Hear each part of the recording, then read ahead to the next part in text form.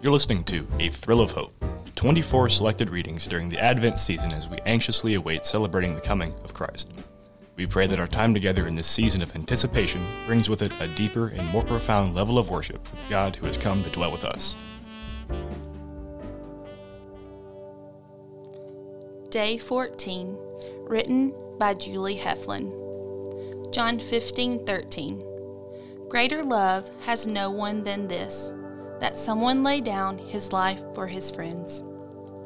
On the night of Jesus' betrayal, he sat among the disciples, imparting to them his final teaching. Of course, the disciples did not know this, but Jesus understood perfectly what the next few hours would bring upon them. Even so, he does not withdraw from the disciples. In fact, we see him drawing near to them. Over the course of the Last Supper, we read Jesus' parting words to his own. These disciples, these men who had followed his every step over the last 3 years, these were the friends of the Messiah. Yet even as he spoke, they did not understand his words.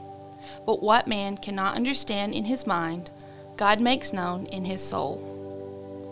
Prior to Easter in the spring of 2017, my community at the Well Church Florence printed and hung art installations of the Stations of the Cross in downtown Florence.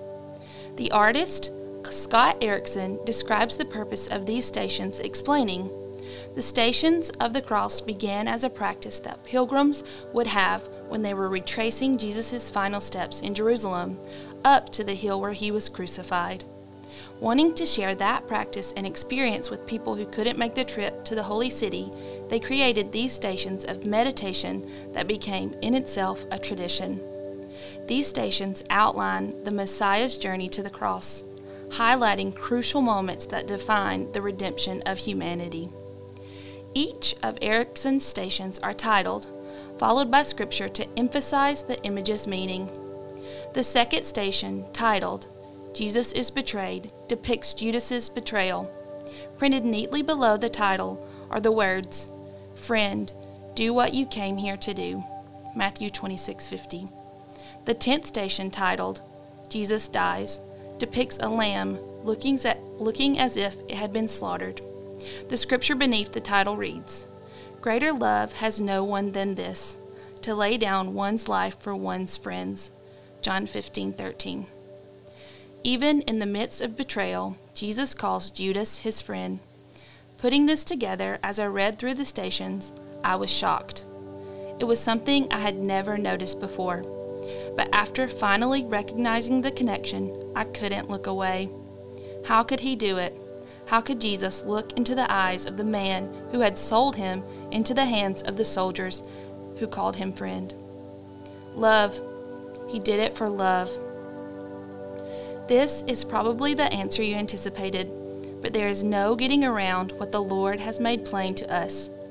You and I have been drawn near that we may share in this friendship with Christ.